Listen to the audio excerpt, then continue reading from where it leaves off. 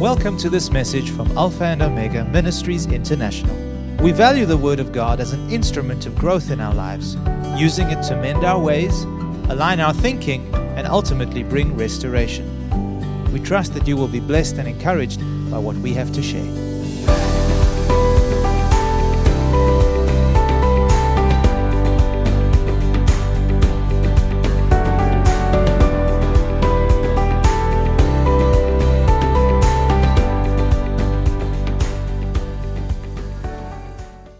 I want to give an introduction to what I want to share with you today, which introduction will explain why I am ministering the word that I want to minister to you today. During the course of last week, I received an email from an old friend which brought great sadness to my soul. And as a result, prompted me to share with you the word which I am about to minister today. Seeking the Lord in prayer, the Holy Spirit revealed to me that if the knowledge we have of God inspires and motivates us to serve Him with a loyal heart and a willing mind, things will go well with us. Now, Job chapter 36 and verse 11 says, "If they obey and serve Him, they shall spend their days in prosperity and their years in pleasures." I'm going to read that verse of scripture today, and I pray that the Lord will give us ears to hear and a heart that understands God's ways.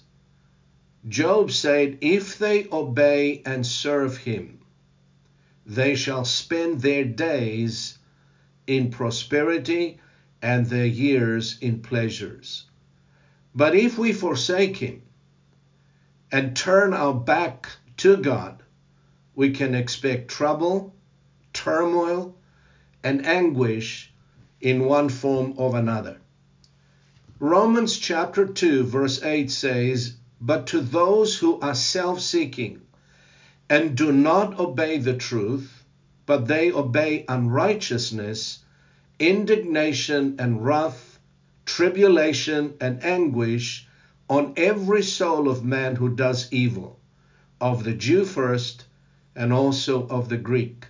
But glory, honor, and peace to everyone who works what is good, to the Jew first and also to the Greek." God is no respecter of persons. And if we seek Him with all of our hearts and finding out the will of God for our lives and pursue that will above all else, then God promises us we will have a future with Him, we will enjoy His blessings, and we will have years spent in pleasure. Now, here is a portion of scripture that encapsulates the message that I want to bring to you today. These scriptures are found in Chronicles chapter 28, verses 9 and 10. These scriptures are very close to my heart because I use these verses of scripture not only to marry Stephen and Nicole, but also to commission him as well as Michael into the ministry. This is what Chronicles 28 verses 9 and 10 says. "As for you, my son Solomon," this is David speaking to his son Solomon as he hands over the reins of the kingdom to him. And he says to him, "As for you, my son Solomon, know the God of your father and serve Him with a loyal heart and with a willing mind. For the Lord searches all hearts and understands all the intent of the thoughts. If you seek Him, He will be found by you. But if you forsake Him, He will cast you off forever." Now, the key word in these two verses of scripture is the word know. K-N-O-W, know. David said to Solomon that if you will ever succeed as the future king of Israel, it will be because you know the God of your father. Now, the meaning of the word know is far broader and much deeper than just intellectual knowledge. We need to understand that. But rather a knowledge that comes out of living and tangible experiences with God. It is more experiential knowledge rather than intellectual. Psalm 34 verse 8 says, "Taste and see that the Lord is good." Now, to taste is to experience. And this is the kind of knowledge that David is referring to.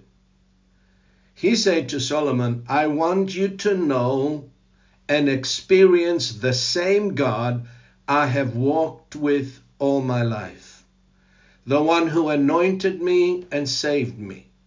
The one who delivered me from all of my enemies. The God who comforted me when I need to be comforted. The one who provided for me, protected me, and the God who strengthened and empowered me to this very day. That is the God that David wanted his son Solomon to know. He said to him, if you know him as such, you will then be able to serve him with a willing mind and a loyal heart. Now, he wanted his son Solomon to experience the all-sufficient God, and out of this experiential knowledge, rule and govern the nation he was releasing now into the hands of Solomon.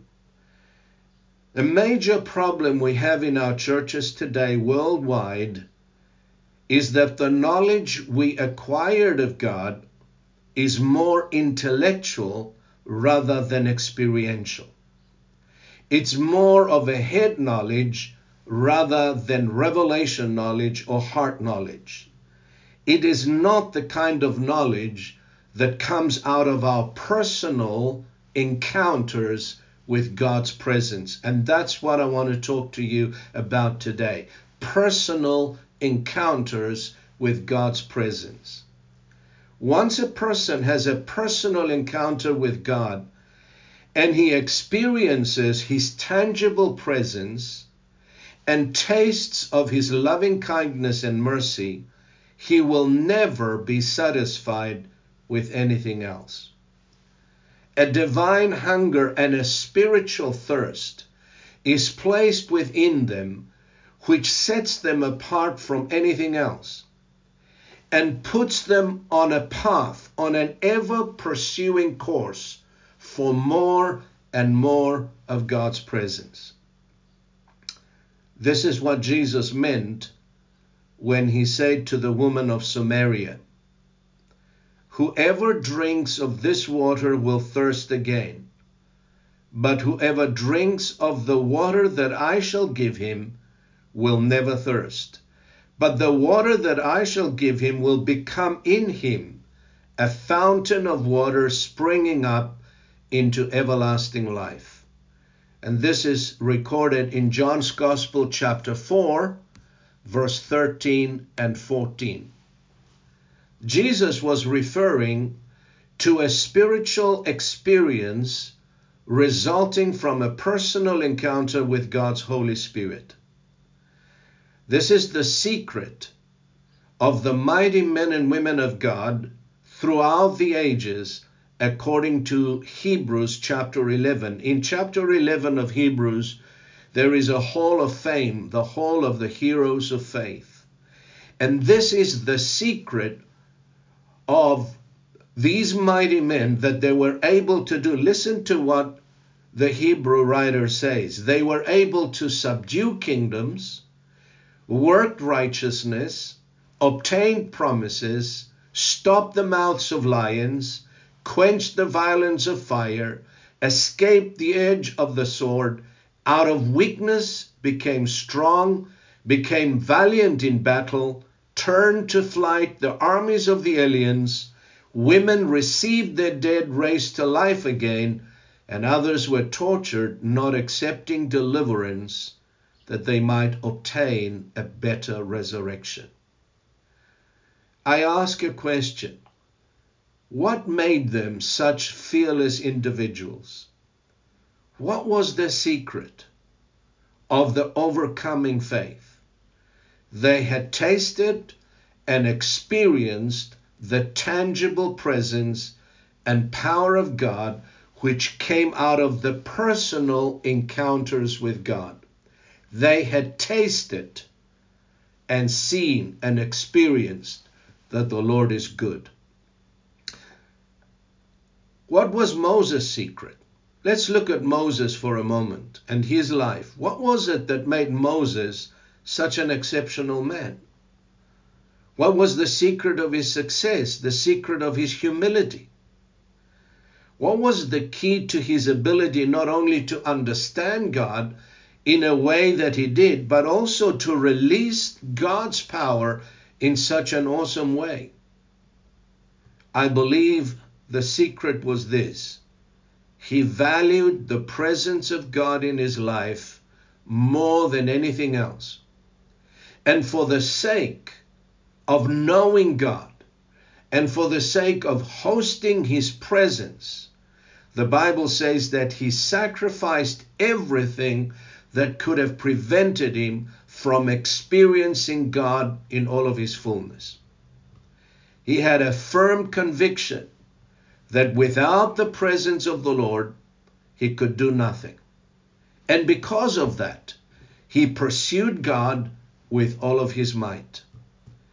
In Hebrews chapter 11, we get a glimpse of his journey of faith while still in Egypt, and the choices Moses made as a result of learning how to host the presence of God.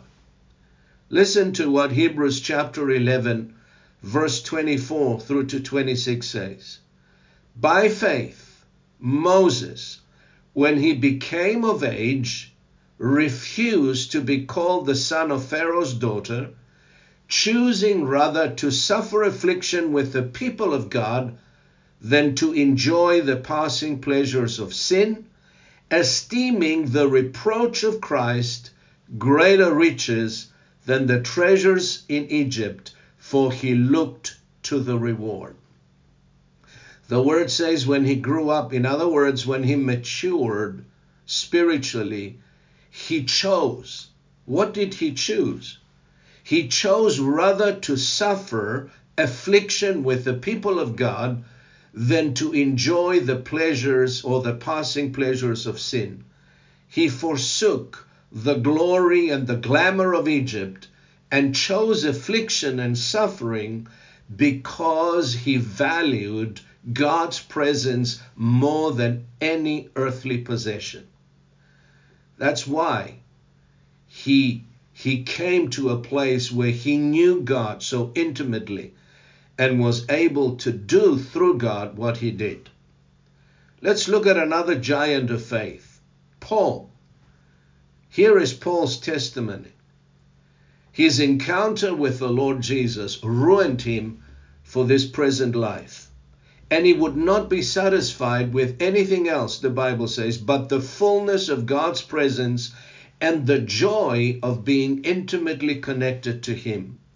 This is what he says in Philippians chapter 3, and I encourage you to meditate these verses of Scripture. Meditate on them and get to the depth of what the Word of God is saying here. Philippians chapter 3, verse 7, he says, this is Paul speaking, but what things were gain to me, these I have counted loss for Christ.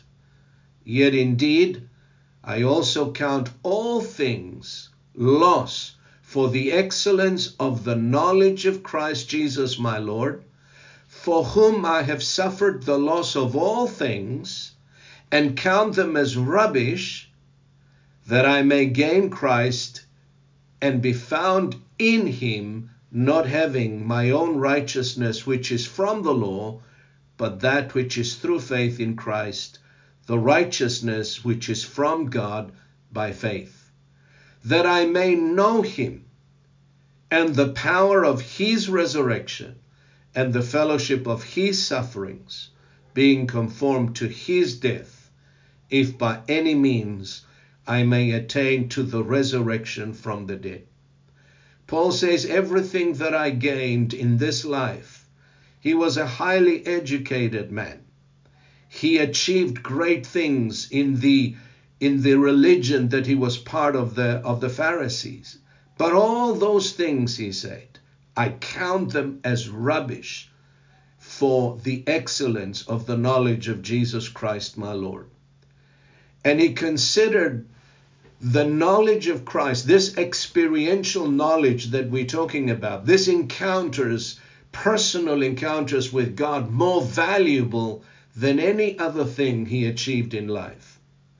So we see in these two giants of faith where the values were, what they esteemed as precious in life, and what they treasured most and what they pursued most in their life. That is why they got to the place where they got. They knew God, not just intellectually, but experientially. They've tasted not just the power of God, but the loving kindness and the mercy of the Lord. And they suffered along with Christ, as Paul says. And they chose suffering rather than pleasure for the excellence of that intimate knowledge of Christ. Now, the reason we are not hungry for more of God, I believe, is because we are content and we're satisfied with just an intellectual knowledge.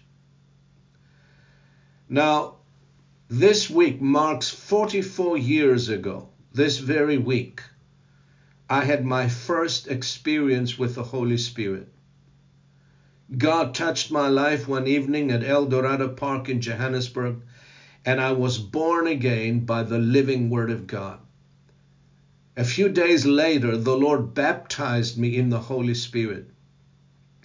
I recall that very night, when I got born again, the Lord placed in my heart such a divine hunger, a spiritual thirst, I recall, that could not be satisfied with anything else. I have tasted of the heavenly gift, and since that day, it ruined my self-centered plans and pursuits. It enabled me to forsake self and the desires of the flesh and self and pursue the very will of God. From that day forward until this day, with the help of that Holy Spirit, the person of the Spirit of Christ, I pursued the will of God above all else. I considered the will of God and the obedience to his will far more important than anything else. Above my family, above my wife, above my children, above worldly possessions. What is the will of God for me? I sought that. I pursued that. And 44 years later, I look back over my life and I can see the blessing of the Lord. Blessing wherever I cast my eyes, from my family to my children, grandchildren, to where God placed me, to the relationships he's given me, the spiritual blessings, the material blessings. It's all part of the reward of pursuing the will of God above all else. From that day forward until today, I do not recall a time that I did not seek the face of God. In that pursuit, my experiential knowledge of God began to grow and dominate, literally dominate my entire life. From one experience to the next, I recall, and from one infilling of the Spirit to the next, my soul found rest in God alone, in his loving arms. And I want to give testimony to the faithfulness of God today, to his loving kindness, to his compassion and mercy, the mercies of God that are new every morning, and the grace of God that has carried me to this very day that I am sharing this with you. I have literally experienced what Isaiah wrote about so many years ago when he said in Isaiah chapter 26 verse 9, "With my soul I have desired you, Lord, in the night. Yes, by my spirit within me, I will seek you early." What a powerful testimony there for Isaiah. And all these men of God, these divine encounters with his presence truly is the secret that transformed my entire life, the way I think and the path that I chose to follow. They took me from one nation to the next, from one country to the next, preaching the gospel of his kingdom. They took me from one battle to the next, and I have experienced his ever-abiding presence, delivering me, protecting me, providing for me, comforted me every step of the way. But these encounters, they also brought me face to face with opposition.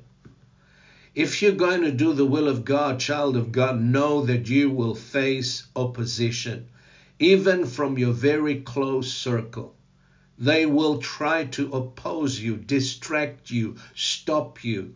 If the devil cannot stop you from being born again, he will certainly try to stop you from fulfilling the will of God in your life. Now, they brought me face to face with great opposition, persecution from the hierarchy of the religious establishments. But in all of that, I recall, not once did I doubt the call of God or feared their threats or intimidation. Never, not once.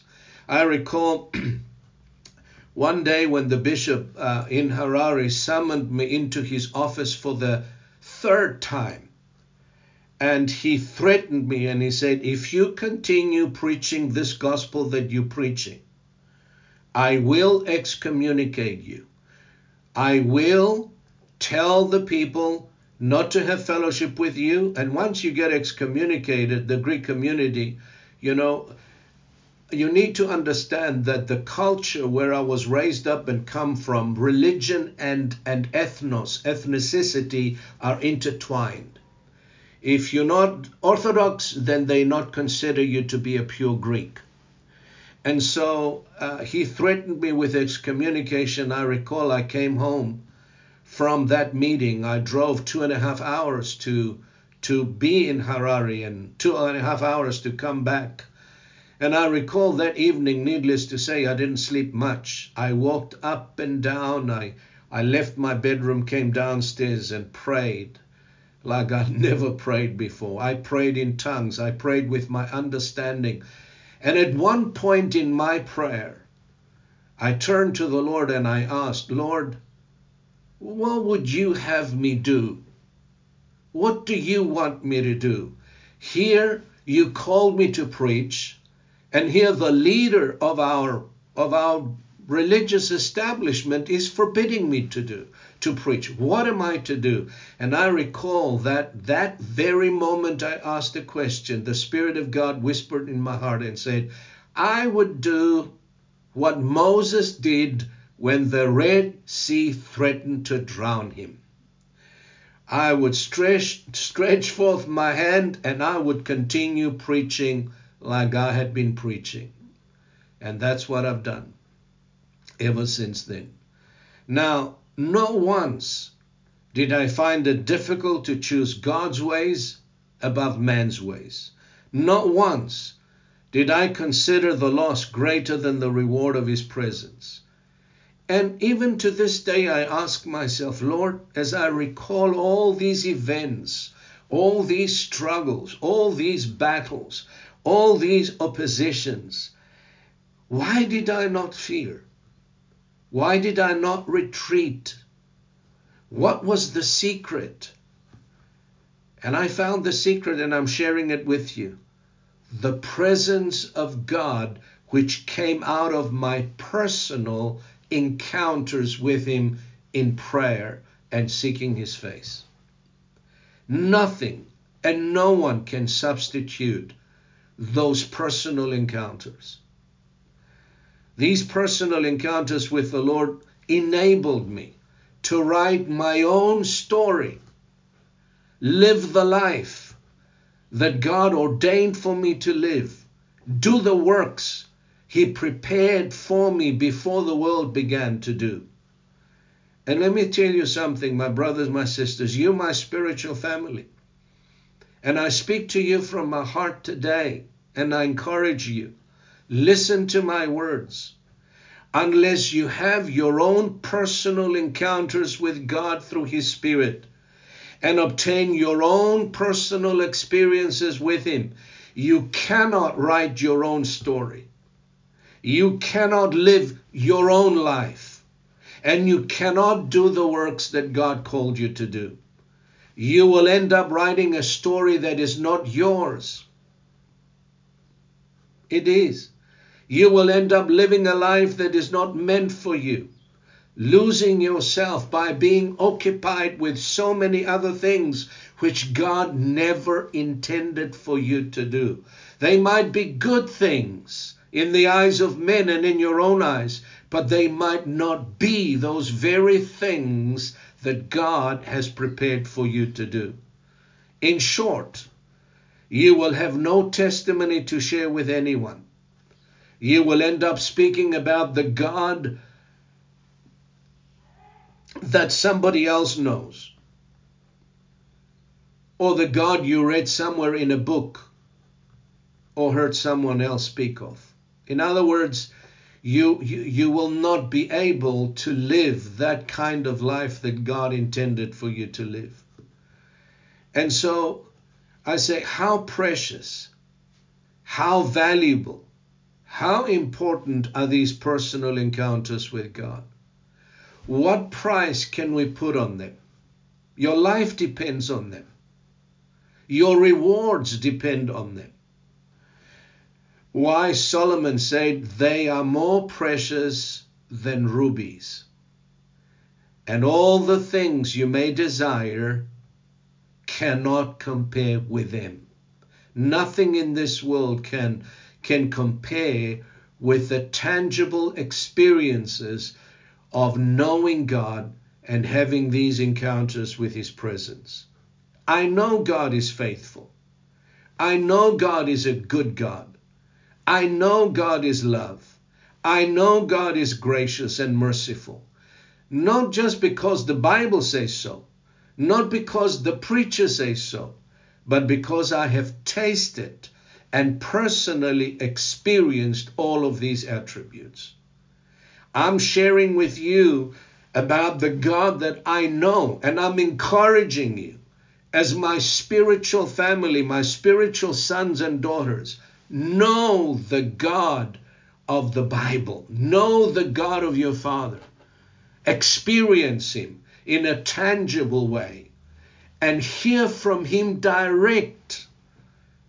And these are the exact words the Samaritans say to the woman, and I'm sure you know the story from the book of John, who this woman who had an encounter at the well with Jesus, she was so excited, she came to her village and began to tell them what she experienced, how she found the Messiah. And you know what? Through the testimony of this woman, she influenced them to get acquainted with Jesus. And she testified. And when they experienced Jesus themselves, because they asked him to stay for a few more days, they turned to the woman and they said, now we believe. Not because of what you said, for we ourselves have heard him, and we know that this is indeed the Christ, the Savior of the world. You see, they were not satisfied with second-hand knowledge. They were not satisfied with the testimony of someone else. That's why so many believers fall today, because their faith is based in men rather than in God himself and in the Word of God. You see, they wanted to experience Jesus themselves. And they said to the woman, now we believe, not because of your words, but because we have experienced him ourselves. We have seen him, we have heard him with our own ears, we have seen him with our own eyes. We've sat with him, we've heard him, we've fellowshiped with him, we've touched him, we've felt him, and now we believe. You see, the faith was anchored in Jesus himself, not in the words of someone else. And that's what we need today. Every disciple needs that. We start by hearing someone tell us about Jesus, but we don't stop there. We pursue God. We seek his face. We meditate in his word. As the word says, seek and you will find. Knock and the door will be open to you. We don't remain passive or indifferent, relying on the faith of someone else, on our parents, on our pastor, or whoever witnessed to us about Jesus. We pursue to go deeper and deeper into the knowledge that the Bible speaks about, the heart knowledge. The Samaritans received a personal first-hand experience which resulted from their own personal encounter with the Lord. And John says, that which we have experienced, that which we have seen and heard, we communicate to you that you may have fellowship with us. And I'm sharing these things with you today, hoping that I will spark some kind of a hunger in your own heart, in your own soul, and begin your own journey of seeking God and obtaining these personal experiences with the living God. And David said to his son, know the God I know, son, and serve him with a willing mind and a loyal heart. And I say this, no one can truly serve God with a willing mind and a loyal heart without this experiential knowledge. And David gives us the key which leads us to this kind of knowledge when he said to Solomon, if you seek him, he will be found by you. Did you hear that? If you seek him, he will be found by you. God speaking through Jeremiah said the same thing. Jeremiah 29 verse 13. And you will seek me and find me when you search for me with all of your heart. Many of you have questions. Some of you have doubts. You might be even questioning your own faith, questioning your own circumstances. All of these questions can only be answered by the presence of God as you seek his face. I can answer some of your questions, but I want to tell you this. No one can answer your questions better than the Holy Spirit. He is the only one who can wipe away your tears, who can erase all of your doubts and answer all of your questions. So go to God, seek his face, and don't stop until he reveals himself to you. And when he reveals himself to you, then your doubts will vanish, because in his presence there is no doubt. Your questions will be answered. But it's going to take some seeking and some fasting, perhaps. So when we get serious with God, he says, when you seek me and you seek me with all of your heart, that's when you're going to find me. We can no longer rely. We are living in volatile and dangerous times. And Paul spoke about this to Timothy. He prophesied that he said, in the last days, perilous times. Another translation says, difficult to bear days. We are in those days. And we can no longer rely on other people's faith or on other people's experiences. We cannot rely on our parents' faith, on their experiences, nor on our pastor's knowledge of God. We need to receive our own experiences with God and stand on our own faith and on our own personal testimony. David said, my soul followeth hard after thee. Thy right hand upholdeth me. Psalm 63 verse 8. And again, David said, one thing I have desired of the Lord, that will I seek. What did he desire? He said, that I may dwell in the house of the Lord all the days of my life. Today we translate this in a New Testament language would be, that I may dwell in the presence of the Lord all the days of my life, and to behold the beauty of the Lord and inquire from him. So what do you desire? What is the one thing that gets you up in the morning? What is the one thing that you love and desire more than anything else? What are we pursuing? Who are we seeking? And this is, in closing, I want to share with you the word which I received as I prepared this message. This is what the Lord said to me as I was preparing this word. He said, when you come to the place where you value my presence far more than anything else in your life, then I will fill you with myself to overflowing. And wherever you go, you will be known as a man or a woman who loves God and loves people. Many will be drawn to you because of who you carry, and many lives will be touched, healed, and restored. It is my presence that restores lives, my presence that heals relationships, my presence that opens the eyes of the blind and binds up the brokenhearted. Therefore, seek my presence above all else. Learn to host and submit to my presence, who lives within you, the one who walks with you and desires intimacy and fellowship with you more than anything else. In the pursuit of my presence, you will find life, fulfillment, and all you will ever need or desire. Let's pray. Heavenly Father, thank you for who you are. Thank you for your tangible presence in our lives. Thank you that you send the mighty Holy Spirit to live within us and bring us face to face with you.